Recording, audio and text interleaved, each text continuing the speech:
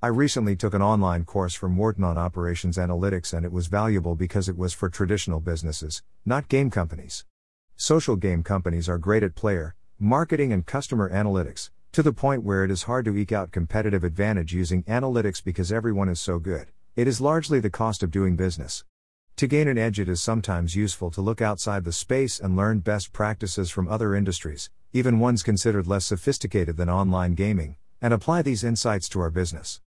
While operations analytics is a focus for retailers and bricks and mortar businesses, it often does not make it on the radar for social, mobile and iGaming companies. The foundational problem in this space is even referred to as the news vendor problem, clearly based on a very traditional business.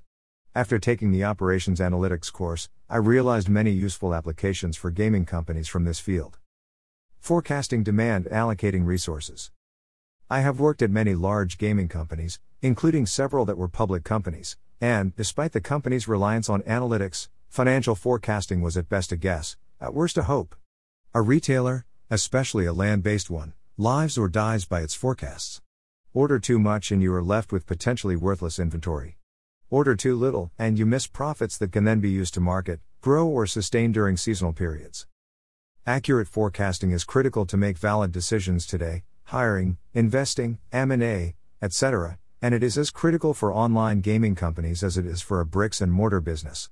For example, a good forecast will help you hire the right size customer support team.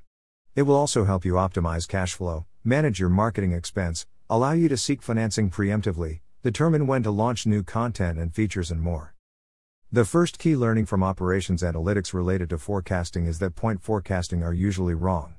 Point forecasts are unreliable not only in business but in all elements of life. The chance of predicting the amount of rainfall next month accurately is close to zero. Instead, a good forecast should be a range, showing the likely outcomes. When modeling an uncertain future, you build probability distributions based on past data, and possibly incorporating expert estimates.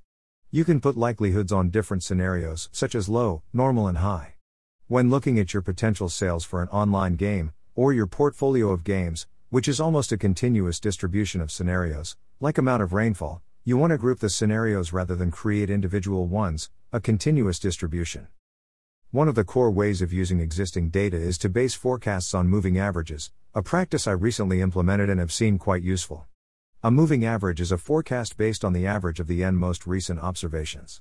In my case, we have created much more accurate predictions looking at the past 28 days of data, so n equals 28, taking both the mean and standard deviation.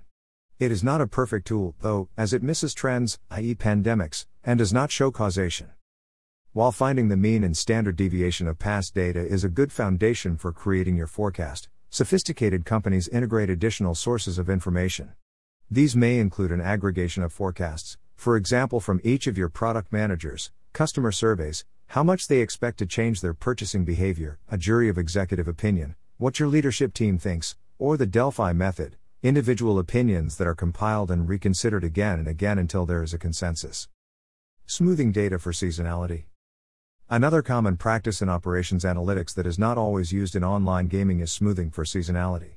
While game companies are keenly aware that sales, and other KPIs, will be impacted by day of the week or hour of the day, referred to as seasonality, some companies are better than others at adjusting for this seasonality. Most game companies realize these differences and will not compare Saturday revenue with Sunday revenue. Instead, they will look week on week, and compare Saturday with the previous Saturday.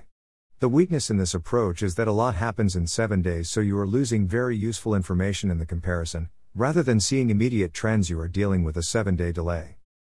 An approach to avoid this problem is to remove seasonality from the numbers. You can do this by looking historically at the numbers, creating a sample mean, then finding seasonal averages. If we are looking at day of the week, you would have a mean for Mondays, a mean for Tuesdays, etc. Divide the seasonal averages by the sample mean to create a seasonal factor, and then divide each observation by the seasonal factor. By using a seasonal factor, you can identify immediately any big deviations and not have to wait a week to understand if your game is broken. Projecting new game launches and other high uncertainty situations. While online game companies are not always sophisticated in modeling their forecasts, it gets much worse when projecting for new games. Some companies rely on the wishful thinking strategy, projecting what revenue will be if the game is a hit, despite the fact less than 20% of new games are successful. Others take the opposite tack, assuming no revenue from new projects until they already have data. Neither of these approaches provides useful information for companies planning. They either muddy the water so that people do not take the financials seriously, or provide misleading data that leads to too much or too little additional resources, such as hiring support staff or preserving marketing budget. While there is significant variance in potential outcomes for new games, there are methods to create a usable range for forecasting purposes. Given that there is limited, possibly a soft or beta launch, or no actual demand data, you need to augment that data with other sources. Sales of similar games. How have comparable products done at launch and over time? Composites. Estimates from the product team or marketing. Customer surveys. Responses from target customers to market research. Jury of executive opinion. Estimates from your executive or leadership team. Delphi method. Individual opinions compiled and reconsidered, repeat until overall group consensus is, hopefully, reached. You then should refine your estimate based on past experience. Look at previous estimates and compare them to actuals. If you are historically 5x overly optimistic or 20% overly pessimistic traditionally, adjust your estimate to reflect this historical variance. Also use the historical data to calculate a standard deviation, so you can create a forecasted range of potential values, rather than a specific number. Then incorporate this range in your planning. A more advanced method to use when estimating a new product launch, or anything else where there is a high level of uncertainty, is simulation. You can build a simulation of a new product launch using a third-party tool. StatPlus is one such tool, coupled with the projections above. You can then see 100 or 1,000 or more likely outcomes with a distribution similar to past product launches. This simulation will then not only give you a range of likely outcomes but also help you identify best and worst case scenarios, so you can accurately gauge risk and reward. You can then optimize your internal resource allocation, i.e., hiring new support agents or performance marketers, by optimizing for reward while using your risk measures as a constraint. Focused goals. For me, the most valuable insight from operations analytics is that you should only have one goal.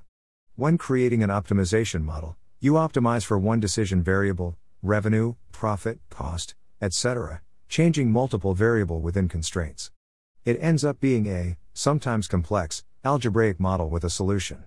Mathematics such as this, however, can also have a broader application.